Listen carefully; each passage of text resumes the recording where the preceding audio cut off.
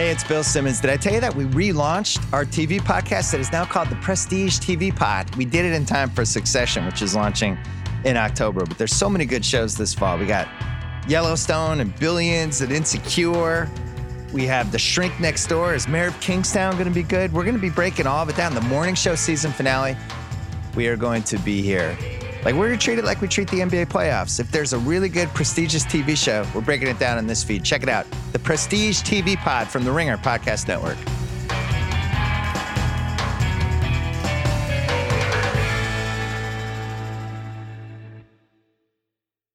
This episode is brought to you by Cars.com. When you add your car to your garage on Cars.com, you'll unlock access to real-time insights into how much your car is worth. Plus, view its historical and projected value to decide when to sell.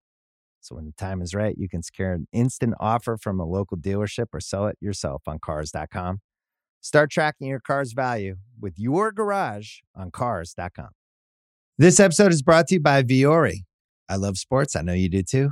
I also know that lots of you exercise, but if you're like me and my wife, the beloved sports gal, you're sick and tired of ugly, uncomfortable workout gear. Especially, I do a lot of walking. I walk around LA. I make calls. I listen to podcasts. Here are two words that will change everything. Vuori Clothing, a line of activewear that is unbelievable. The best thing about Vuori is you can lounge around in it. You can work out in it. You can go outside. You can go shopping down in your local wherever.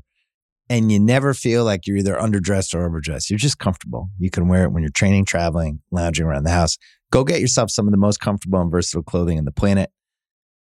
Here's the deal. Our listeners get 20% off their first purchase at vuori.com/Simmons. Once again, VUORI.com/Simmons.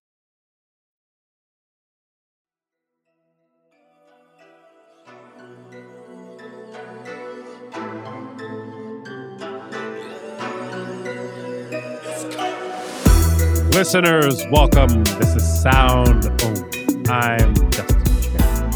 And I'm Mike Peters. We're your Sound Only co-hosts, here to record our deepest, darkest thoughts about the millennial lifestyle. This week, we're talking about video games. This week, we're talking about Horizon Forbidden West. The vague tribal singing in the background. Vague tribal singing the album. Oh, the vague tribal singing the album. Listen, we haven't forgotten about Demon Slayer, listeners. We will get to Demon Slayer. And we're saying this on mic, we are going to give the entertainment district the requisite amount of attention it deserves. It will happen. It will happen. Probably next week. But can I tell listeners? Can I tell listeners about I fell on some black ice and it fucked both my legs up and I'm not. It's not a good time in the charity household. I'm sorry, guys. Damn. Bro. Wait, Micah, you watch soccer? Do you play soccer too? Yeah.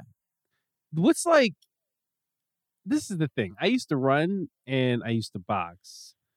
And I've been through the injuries. But I don't know, what's the worst soccer injury you had? Because I'm surprised at how hard I'm taking this ankle shit with this black ice injury right now. I mean, I've been fairly lucky with injuries. But I think that probably the worst or weirdest or most disgusting was probably U16. It's U15. I cracked my kneecap because the ball was squeezing out during a goal mouth scuffle and a corner kick, and it comes out sitting perfectly for a half volley, and I go to swing through it. Central defender clears my knee and not the ball. But then I walked around on it for 2 weeks and then I fell down and couldn't get up and had to go get x-rays. Turns out I had You serious? Where did you fall down? Walking groceries out of Albertsons of all places. God damn. I just had That's a case goddamn. God damn. Yeah, it turns out I had the floating like chip of whatever. Like it was pretty nasty, but it healed What are up you even nicely. supposed to do? How did it heal up I, nicely? What are you I supposed to had do? a walking cast. I mean, like because like it was one of those. Oh, it healed back stronger than it was. Whatever. It's one of those. This is like the rare fall for me where I like fell and like hurt my ankle, but the ankle feels like the minor injury. 'Cause you know what really happened? I fell in a way that like I hurt like the back of my thigh, like the bottom half of the back of my thigh, like muscles you don't even think about, muscles you don't even really realize you Muscles have you until probably you fuck them forget up. you have like at And you, like until because you you're can't not stand you're up. not using these stabilizers currently, in your daily life in your 30s. Like there's like you don't need all those until you do, until you don't have them no more. Yeah. I got your boy got knocked the fuck out. Let's talk about Horizon. Horizon Forbidden West, big Sony PS4, PS5 title, single Tentpole player. release, Tentpole. this is this is like, the third PS5 game that's come out, maybe. And it ain't even that, for real. Returnal. Yeah, you're right. You're waiting. I'm telling the truth. Yeah, there's Returnal, there is Deathloop, and there is this. Miles Morales doesn't count. It's like Returnal. Oh yeah, I'm sorry. Yeah. I'm sorry. So Ratchet and Clank. But the thing is that like Ratchet and Clank. What was the other one we just mentioned? It was Ratchet and Clank. You said Deathloop.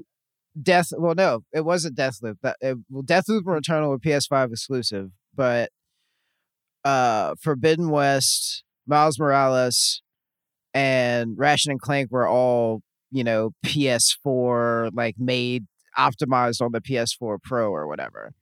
So it's not like they aren't really PS5 games, you know what I'm saying? But they are PS5 games. And look, I will tell you that I will say that Horizon Forbidden West looks incredible on the PS5. I will start there.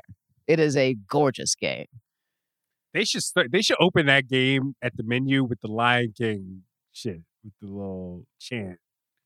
That's how that game feels. Whenever you boot the graphics. Yeah, it's just like there's a whole like it's just there's from the day we arrived on the planet, Robot Bison was trying to beat our brakes off. Yeah, it's a whole thing. Like it's a very like it's moody. It's a moody game. But it's also like, yeah, it's first and foremost, it is a gorgeous game. I spent like a very long, like an inordinate amount of time just swimming, like not even looking for anything, just in the water, just looking at the sky. Yeah. Can I set up the basics of just the first game real quick, right? Yes, because it's like Horizon Zero Dawn. Which, first of all, that title, like that's a gamer ass title, and anyway, Horizon Zero Dawn, first game. Basically, if the premise in it, as simple as it can be put, is cave woman fights robot dinosaurs, right? But really, you're in this world that looks like antiquity, but there are these these advanced machine dinosaurs that are kind of a nuisance to this pre-industrial humanity. You're sort of, as the player, you follow this character Aloy, who grows up with this Bluetooth headset, basically, that's called a Focus, that lets her see the sort of like digital contours of all of the, she gets to see the before GUI four times for all of these robots. Yeah, right. Well, yeah, to her, it's this mystical artifact, right? Yeah. It gives her this like unique insight on the your machines, lifeline right? to the gods, so to speak, the elder people, Right. the architects, the Proteans. There's a no, but I mean, like that is like how like technology bridges the gap in between this like pre-industrial civilization and the one that came multiple centuries before it.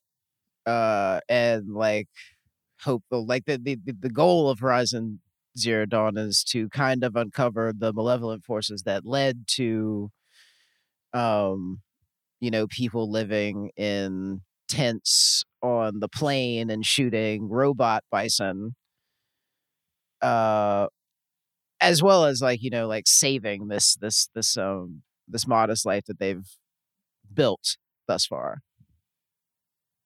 Right. And the sort of latter half of the first game sets up this. It basically is it's peeling back the onion layers of the mystery of how did humanity get to this point. And you basically learn that fake Elon Musk decided it would be a good idea to create these robot dinosaurs for various commercial, environmental, agricultural reasons, only to his surprise, for the robot dinosaurs to go out of control and basically kill everyone, and decimate the planet, and basically force the benevolent scientist Elizabeth Sobek to come up with a sort of reboot plan for humanity, where she says, "Okay, we got to reseed the Earth. We're gonna have this like advanced AI terraforming system that says, you know what, the Earth is gonna be wiped clean, and it's gonna reboot, and humanity is gonna have to sort of build its way back up from antiquity all over again to, like harmony, I guess, with like the technology that's been left over from the so-called old ones, right?" Even that sounds kind and of a convoluted. perfectly ordered universe. Yeah, like, kind of a fantastical idea of, everybody's going to have their own pet leap lasher or whatever. Like but I think, stripping back a few things, like the setup, you as kind of like this overpowered character with pre-industrial weapons roaming a beauteous landscape to find various elder gods or titans, guided literally by somebody called Gaia, feels a lot like, like you can draw some direct comparisons to God of War. There's sort of and I mean, like, you were kind of texting me about this. The game is very good at putting you in front of something very large that it doesn't seem in base logic that you would be able to take this thing on and kill it. Yeah. But then, it 15 minutes later, it's dead. Yeah. And in a way, by the way, that's very different from, because I feel like another game one might describe that way is Shadow of the Colossus, but that's different, right? Because it's like, it's a puzzle game. Shadow of the Colossus is like more of a puzzle game, right? Like a climbing simulator. Yeah, because it's like you look at the Colossi, and you know that like, yeah, it's bigger than you, but the whole point is that means that you have to beat it by like climbing onto it, and really you're not beating the Colossus. You're exploiting a specific like point that you need to get to on the Colossus, right? Whereas in Horizon, it's like, no, you do have to in fact head on, one-on-one confront the giant thing that does tons of splash damage and just thrashes around the map until like half the time when you die in Horizon, you die like accidentally, right? You die because like the machine wasn't even trying. The machine wasn't even trying when it killed you. Like, actually, there's another direct comparison you can draw. And I'm glad you brought up Shadow of the Colossus, because in the first couple of hours of Horizon, there's a sort of mini boss that's similar to one of the Colossi in Shadow of the Colossus, which is like this giant kind of rhinoceros triceratops boar hybrid thing.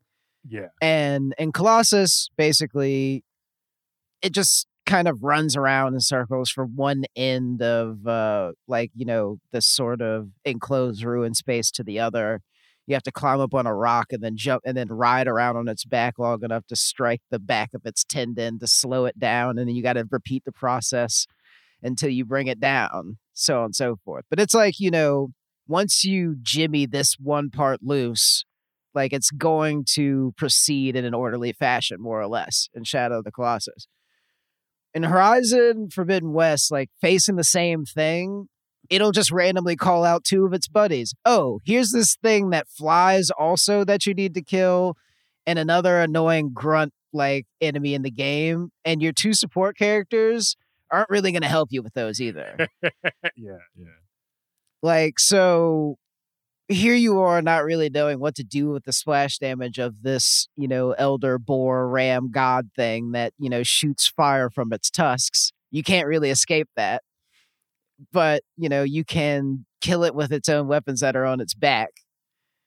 But there's not really, like, it involves like an element of luck doing that even. And then, even once you get it down on its last legs, there's a chance that one of these other grunts is just going to open a wing behind you and kill you on accident. Because it's just like you weren't looking.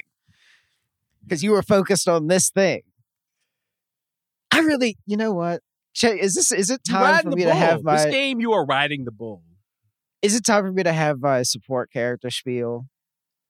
The thing about, let's get to not yet. Okay, all right, we'll wait. We'll wait. Well, no, I do want you to talk about it. But let's just, I'll put cards on the table, right? So my cards are, I think Forbidden West. I think Horizon Forbidden West, way, way better game than Horizon Zero Dawn. I liked the first game. I liked Horizon Zero Dawn. I thought it had problems, mostly regarding, I think, the storytelling and the world. I think the first game, and it's funny because there was, again, I really liked playing the first game. I feel like reviews of that game were really positive. I know Josh Rivera at the time on Twitter. This was when I was still on Twitter. This was back in the day. Josh Rivera, who's a games critic, I think might be at Polygon now. He was like the one person who articulated gripes with the game that even as somebody who liked it, I was like, yes, you were totally right. There's stuff in this game, in the first game, that's just, the storytelling feels a little too cliche driven. It feels like, okay, cave woman fights robot dinosaurs is such a novel plot.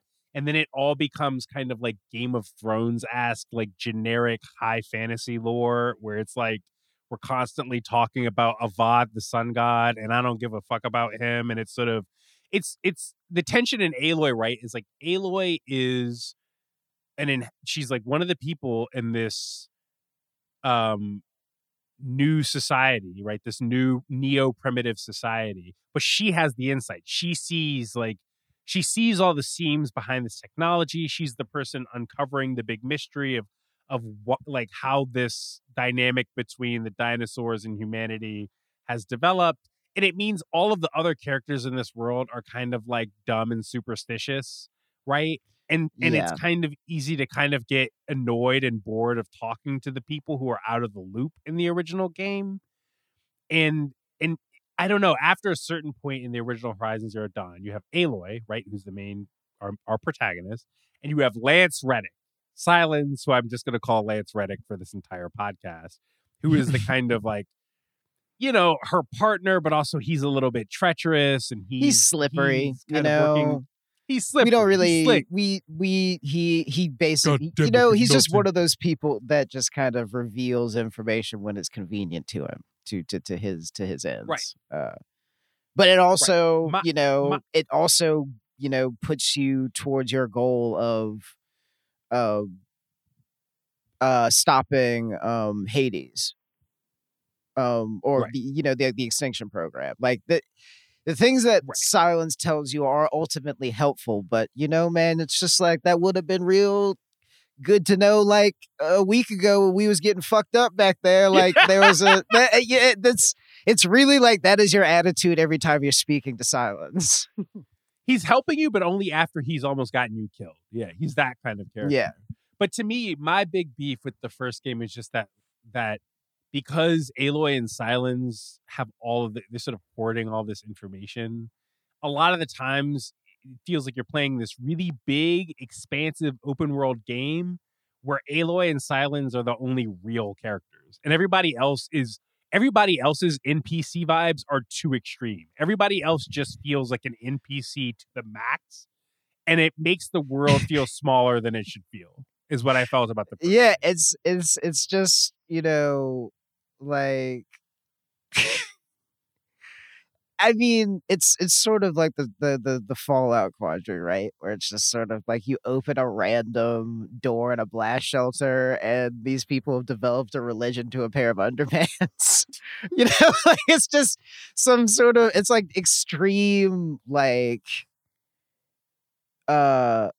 trying to talk to the natives in Mad Max vibes. Which I mean, like which means when you come into the second game, it's like her exhaustion at the very from the outset, and the voice acting is understandable. Yeah. Yes, they make her. It's weird. Aloy in Forbidden West talks like how I felt it playing the first game. She's just constantly like, "Oh my god, are we having this I don't have conversation?" time for this. Yeah, it's just like, ugh. Yeah, I was listening to a Giant Bomb podcast where somebody put it the best way. They were like, Aloy in Forbidden West talks like the annoying atheist at the party. And I was like, that is it. That's it. She's Exactly. totally, she's just constantly going like, God, is it real at people? It's Like, all right, sis, calm yeah, religion is an opiate of the masses. Ugh. Yeah. Yeah.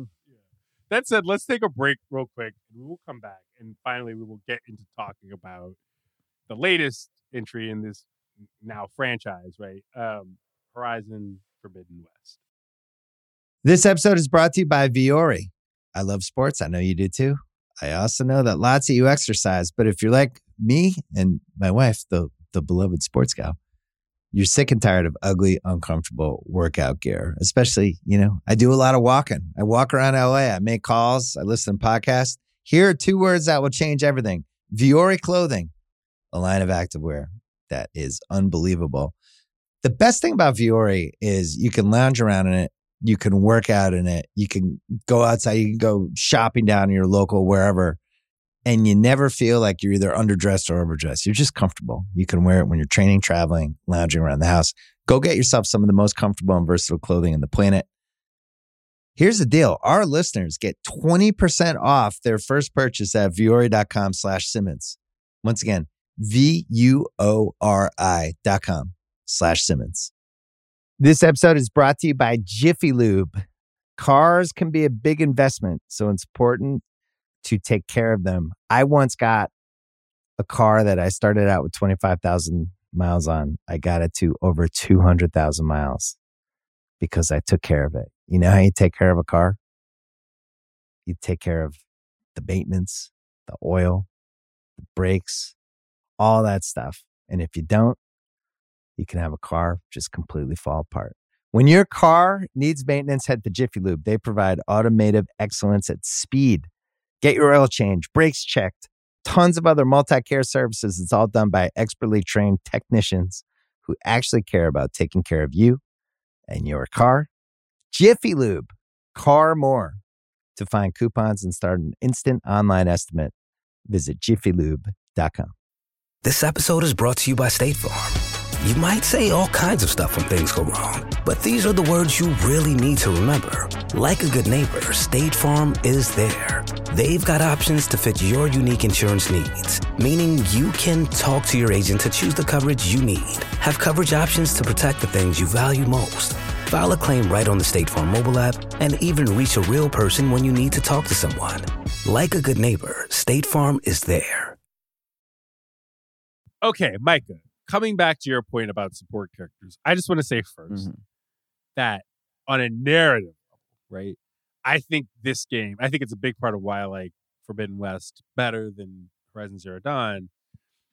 On a narrative level, I think the characterizations in this game are so much better. The writing feels better. The performances feel better. You fight, if anything, like Sylens is a lot less important in this game. And you have an actual kind of classic RPG party in a sense in this game. It's a direct sequel that begins like literally where the other exactly where the other story ends. Like it's a direct continuation. Like 30 minutes after the end of the last game. Exactly. No time has passed. No time. But and that's the thing. It's weird because for the fact that no time has passed, that actually does feel like tonally, like again, the thing we were talking about with Aloy. Aloy is so much more sarcastic and exasperated in this game. It's not like she's become. She shouldn't have become a whole new person, considering that again, it picks up half an hour after the last game ended. I can forgive it because I do think that it's kind of a little too quippy sometimes. She starts shushing people, which feels kind of not consistent with her character in the first game.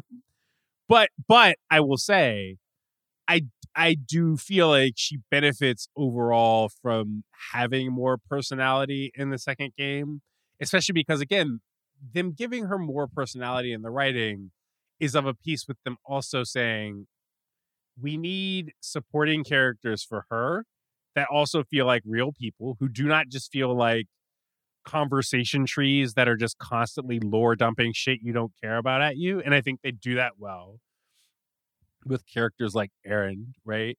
And then even the actual sort of classic, the NPCs in this town who send you on side quests. I even think that stuff is a lot better. I think the I guess what starts as a main quest line, the corrupt politician dude who orders the work stoppage in the one town. And Osram, yeah. I actually thought that shit was well done. I thought that like this I mean, like the way political dynamic worked there. Yeah, it does. And also there are no real side missions that feels that they're leading you somewhere completely out of the way either. Like it all feels like it's building towards something. And I agree. Like the awesome work stoppage, like getting them to, mend their fences and clear out the valleys so that you can get them to lower a bridge to even begin to get out of the staging area, to get out of like the start area of the game. It's a good way of doing the tutorial also. But yeah, I mean, that's all well and good. I think that the writing of the characters is great. I just think that I was bamboozled into thinking that Varl was gonna be more about it than he was. Because the thing is that, like, okay, so the way that they do in the stage, like in the beginning, is they give you some of the lower level enemies to fight with the same weapons that you have accrued over the last game. You don't have to spend so much time figuring out how to do XYZ. It's not that far into the game that you also get your hollow glider, which allows you to basically fly more or less. So I mean, like, you're overpowered, you're running around smashing these little grunts, like you don't even really need help. But there is the way that the Varl support character is written in this stage is that he's very proactive. He's got a lot of initiative at this part of the game, and like he'll just hop out and he'll kill that burrower for you, no problem. I'll get that. I'll get this Leaf Lash. I'll get this other thing. Don't worry about it. As soon as you make it into like the real game, he is a babe in the woods. It is he is a babe in the woods. Can't walk and chew gum at the same time, let alone, help you kill this bristleback. Like get one of them on your own, just one. You don't need to. I'll take the other 6. Just get one of them, so I don't have to do the whole thing myself. And then he's just kind of like, after you've cleared the rest of the field, he'll still be hacking away at one of them, and they might have lost 25% of their hull or what have you. Yeah. Zoe too. You know what it reminds? Oh, yeah. That's like all of them have this problem, and it's not only that. It's that And this is about AI, right? It's about like what it means to have a supporting character that you don't control. Is like they all behave the same, right? They Yeah. just behave like brain dead AI in a video game, which is like weird juxtaposed to the personality, the real personality that the writing imbues them with, right? When you're not Right. in battle. It reminds me a lot of like you haven't played Alien Isolation, have you? No, I haven't. So Alien Isolation is like that game is horrifying. The game is scary as shit. And specifically the xenomorph in that game has the most terrifyingly smart AI you've ever encountered in a video game. But then the xenomorph isn't the only AI in the game. You also have the working Joes and the humans. And it's, I don't know, Horizon, like the way they implemented the support characters in Forbidden West reminds me of that, of like, the xenomorph is smart as shit, but goddamn, the humans are stupid. The humans are just like, they're just brain dead compared to the xenomorph. And that's how it feels like when you're dealing with like Varl, right? He'll just be hacking away at some shit unproductively and in a way that's not responsive to the larger context of what's happening. And so I take your point about the support characters, yes. Yeah. He'll just, and the thing is that like, he might still be swinging or standing over it. Like, also, like it's worse because in the boss battles where you need him to do the thing that he does, which is literally all he has to do, you don't even have to kill anything. Just toss the ammo when you say you're gonna toss the ammo. Yeah. And he'll be like, "Hey, looks like you need some ammo over there."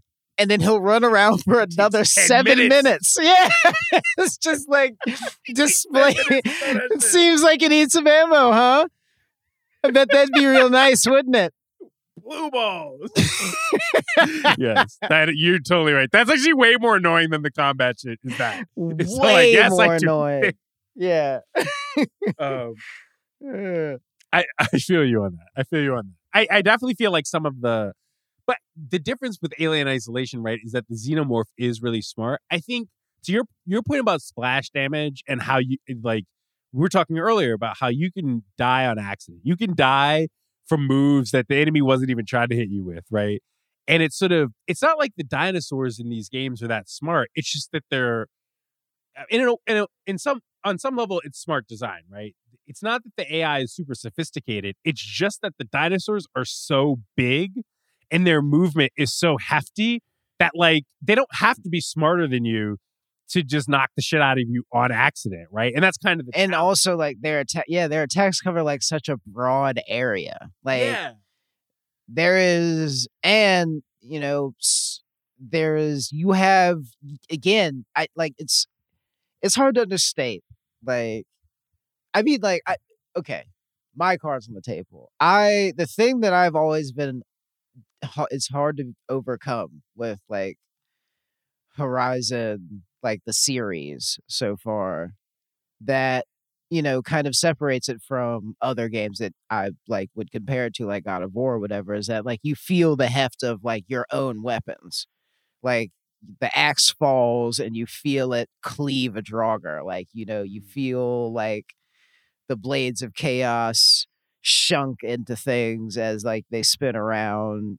Yeah, I mean, like you feel it when you get hit. You feel it when you block things correctly.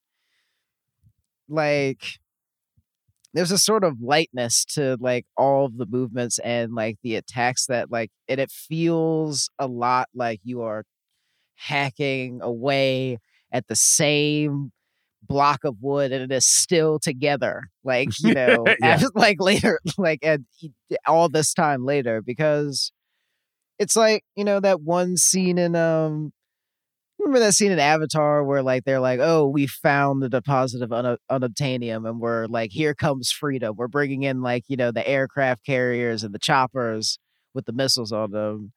And like, I forget what like the native blue people are called, but they are like, all right, we're brave. Yeah, the Na'vi they get the war paint on. They're on horseback, and they're like, we're making our last stand here, and they start shooting the carbon plated helio attack chopper thingies with arrows. and they're just glancing off the whole thing, and like the commander sergeant guy is sitting at the front line with a cup of coffee, watching the arrows go off of like the cockpit. He's just like, you got to be shitting me. And that's like how I feel when I am like shooting this charging thing that is many times bigger than me, made out of metal with wooden arrows. Yeah. You know what I mean? I feel stupid. Like half of the time. But this is good. You're identifying what I think is the real tension in this game fundamentally, in this series fundamentally, right? I think what you're identifying is totally real. I think especially like Forbidden West kind of is explicit about it as the game goes on, right? The idea that like, look, these dinosaurs get bigger and bigger, right? The stakes of the game get bigger and bigger. And every time some new development happens, you're just sort of like, I'm just like a woman with some arrows, right? I'm just like a primitive. I have like, she has like some half-assed, salvaged tech. But yeah, increasingly this game is about aliens and shit and spaceships. And it's just like, I have fire arrows and acid arrows. It's just like, now I got acid arrows now. Yeah. It's like the 3-body problem. Like, it's just like these aliens came from Alpha Centauri and they can teleport. And it's just like, all right, we got nanofilaments. Let's make some really expensive garrotes. But that is oh my god! That should be pissing me off, man. Because it's just kind of like the third time that you die in a boss battle. And again, like I never finished. I never finished the first game for a similar reason. Like it was just kind of like I do not feel strongly enough about what is happening here to overcome like this sense of like. This flabbergastedness I feel about shooting arrows at a charging tank, like it's like and being expected to win. I do think it's the kind of game, and I'm honestly like surprised that it's gotten the traction it's gotten for that reason, right? I think you like when we got the review code. I was like, I'm playing this on hard, right? I played through this game on hard. But it's because I have that brain where it's like I totally perceive everything you're describing, and yet that kind of just works for me, right? Like there's one moment in this game. I will say that. Sorry, not to cut you off, but to interject a little bit, I will say on the flip side of that when you do ultimately succeed, it is very gratifying. You're like, yeah, fuck you, you're dead. Like it's like whatever. Like it's just like I did it. That was me. Like there is the thing that we were describing at the beginning of the podcast, having something big and impossible in front of you and felling it with rocks is like kind of ridiculous. Yeah. There's just one moment where it's like you're in one of those cauldron areas or something. And I remember it's like they keep flooding you with mini bosses. It's not even the boss. You keep having to go through and unlock areas, and then they'll flood them these small spaces, and you got to take on 8 dudes at a time, and you get to you're like almost at the end of one of these areas where you've had 3 subsections like that, and the game spawns what's called a slaughter spine. And the slaughter spine, I think of all the robots in both games, like the slaughter spine just looks comically large, and it's like in an interior space. It's not even one of those fights where you're just like, okay, if it gets too tough, you can kind of just run out of range. Right. Yeah. You can just back up, regroup, and reassess. Like there's like, that's what I like. Yeah. It's just like some of the annoying battles, like you get to fight on very large stages where you can get behind collapsible, like debris, or you can find the one like mound in the area that doesn't break, so you can hide from the flamethrower and just run around in circles and shoot at it until it's over. Like you can strategize around not having strong enough weapons, but in a closed space, it's just you're ramming your head at a wall until you finally get through it. Yeah, totally. But it means that like again, it's like they spawn this slaughter spot. It's so large, enclosed space, no cover, right? And it really does, even though you know you're playing a video game, right? And the premise of a video game is always going to be, look, you're the player, the odds are in your favor. The game it's literally programmed such that you know you can win, right? You know that there's a path to victory. But there are so many effective moments, I think, especially in this game, of like, bro, you can't be serious. You can't be serious. I saw that slaughter spine come up. I was like, you cannot be serious. I can't win this fight. And then you win the fight, and you're just like, and then it's just like, why would you make me do that? Yeah, it's just like, what? Yeah, it's true. Why would you make me do that? Right. Is also is really like, you know, it's just like it is the twin combination. It's the twin feeling of like, you know, accomplishment and also like exasperation, because it's just like, why would you put 5? I know I keep saying leap lashers, and that's because they are the second most difficult and most annoying enemy in this game, and and the thing is that like they're grunt category. So they come out in swarms. So it'll be 3 leap lashers, and they have like this crazy combo thing where, you know, they're that one dude that does capoeira in the Fight movie. Capoeira is so. Yeah, but they all have it, and a giant like electric tail thing that, you know, can whip at you from 15 meters away. So if you get 4 of those things in a small space, and it's just like, all you can really do is look for the exit. Which way did you come in? Like there's no way that you can kill all of those on your own. Yeah, you got to pick them off somehow, right? Yeah, you're right. And the fact it hurts so much that they're grunts, right? It's as soon as you get out of that that first area after the work stoppage, right?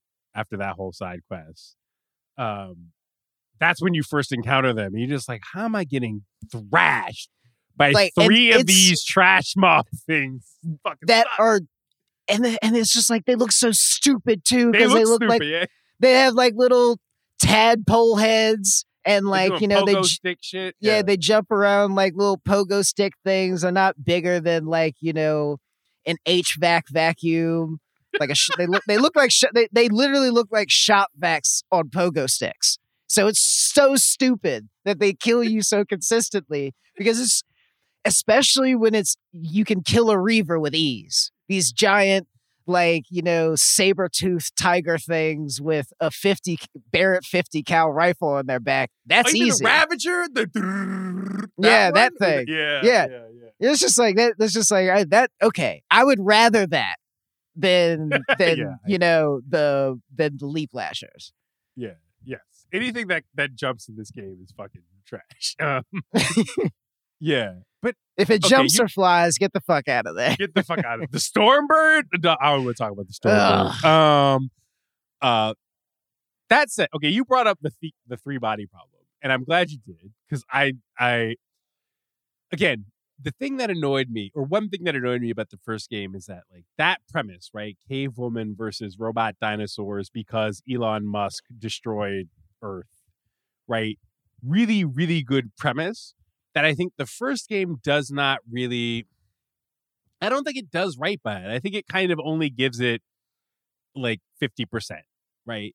For such a potent Turok the dinosaur hunter ass setup, you kind of want the first game to be 50 to 100% more anime bullshit than it is. And I think Forbidden West is with the shit.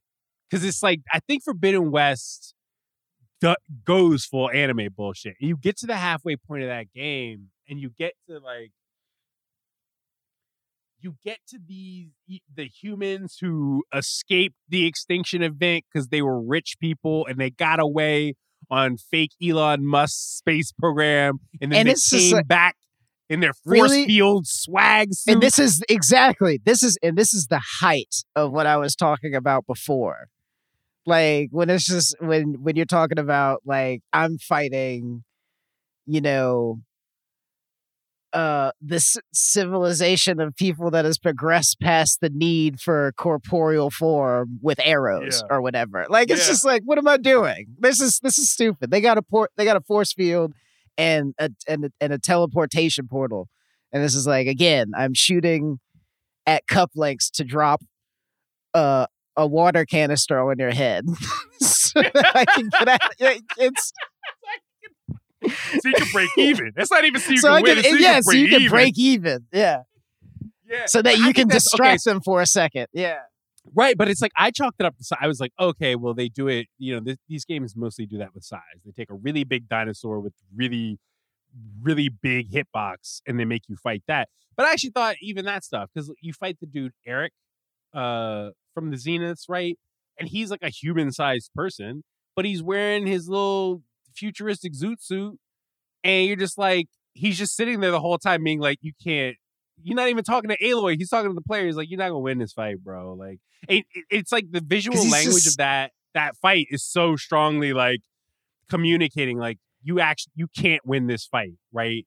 It's the game is like just like curb stomping you and being like, nah, you are a woman with some fire arrows. It's just like, oh, you got your little breathing concentration thing so you can hit a moving target. Yeah, well, again, we got teleportation.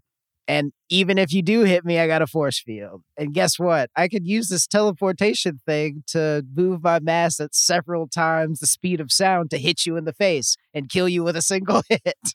So, like, it's so, like, it's just frustrating. Yeah. But again, it's like it's either frustrating in a bad way or frustrating in a good way, right? Because it's like, again, frustrating in a narratively in a way that's necessary, to the way that the story unfolds. It doesn't feel like bad design or bad programming. I never sat there and felt like, oh, the hitboxes on these dinosaurs are fucked up. Instead, I sat there and I thought like, yo, fuck the developers of this game, but in a good way. Like I really like the game. I think like, apart from all that gameplay stuff, I felt really gratified by how fucking nuts this game gets, though. Like, everything after you meet the Zeniths, and then it's like you meet... I mean, we're in spoilers, listeners, so, it is what it is. It's like, you meet the clone of Aloy, Beta, who was traveling with the Zeniths, and then, like, Carrie Ann Moss is having cookies and tea with you at her old house. And then you meet the squiggly line monster. It's just like the fact that they, in this game, so much more decisively lean into the idea of like, yes, it's not just robot dinosaurs. Now you got time travel and teleportation and space travel, and you got abstract art as the final boss of the next game. You know what I mean? It's all the sci-fi shit that like I wish was in the first game is finally in this game.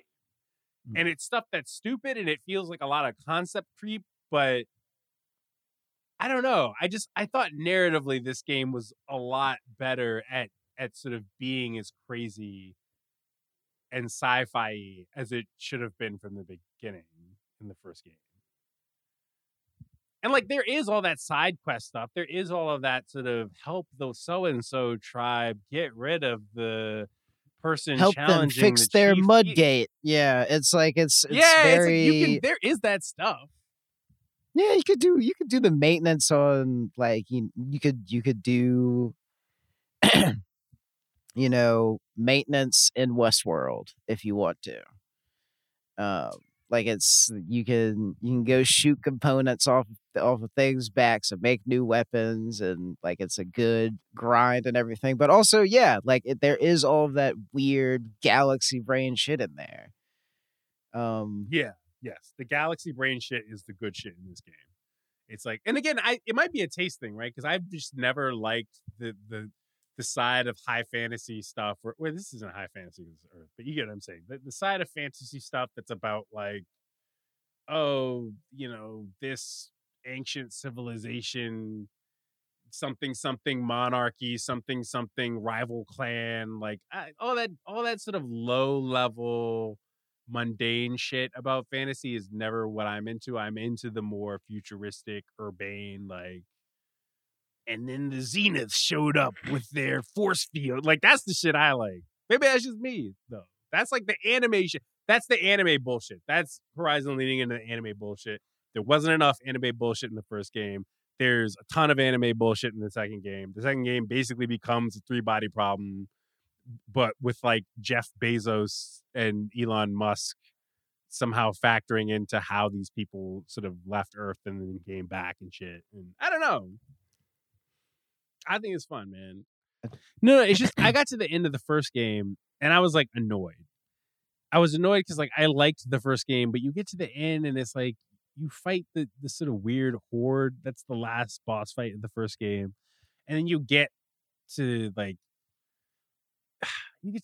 after credit sequence Lance Reddick being like, I'm actually more evil than you thought. I have Hades now. You know, and it's I don't know, the way they set up the sequel for the original game, I was just kind of like, man, I didn't like the Lance Reddick character that much. I didn't really feel like the drama of this story was that good. So I'm annoyed that they're sort of calling the shot so hard and being like, you know, this game is going to have a sequel. And then I got to the end of this game and I was like upset that I have to wait 4 years to play the continuation of this story. Like, that's the contrast with me. Like, I actually give a shit about the things that happen in Forbidden West, and I actually am curious to see how they stick the landing narratively in a way that's totally at odds with my experience of the first game, where I was just sort of like, I guess I'd play a sequel of this. I don't know, you know? Yeah, I mean, like, it's, well, you know, best of luck with that lengthy wait of yours. It's gonna be a minute. Yeah, man, that's the thing too. I don't even like big. I thought until I play this game, because like the last big sort of single player campaign thing I played, I guess would have been Far Cry 6, which is like cool. Like that game is better than I think the reviews made it out to be. It still was kind of like, do I really want to walk around this big icon littered map forever? Like, I like just playing online multiplayer games where I don't have to give a shit about a story. It's like I was prepared to go into this game thinking like, look, maybe I just don't even like big single player games anymore, right? That's the thing. Even liking this one, it's like they take forever to make now. These games, like, they have like 10-year turnaround times at this point. I don't like the fact that I'm anticipating the sequel to this.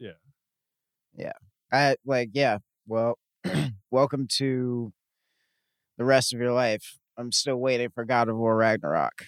So, you know, if you're listening to this, Sony's Santa Monica Studios, you know, like just come on. I know you got it. Like, just let us have it.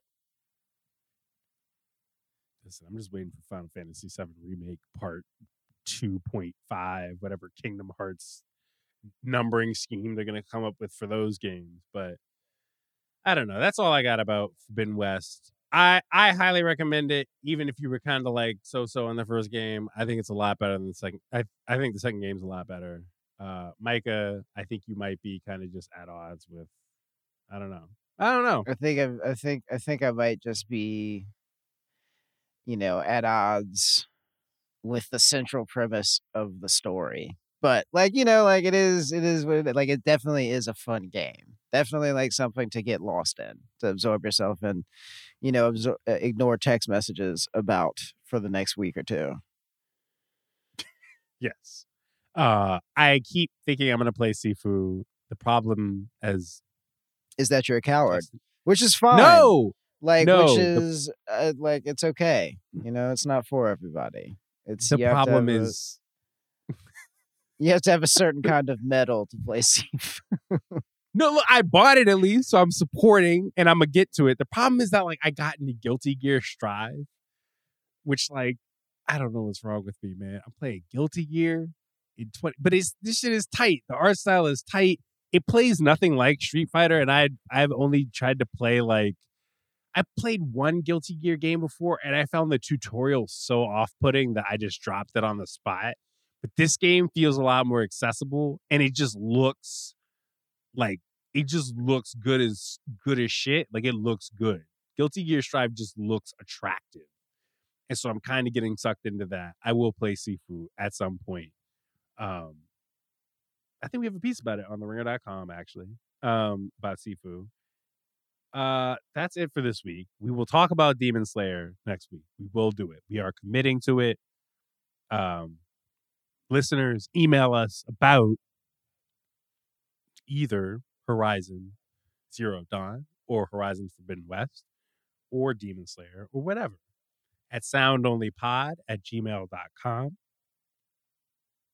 That's all we got. I'm Justin Charity. And I'm Michael Peters.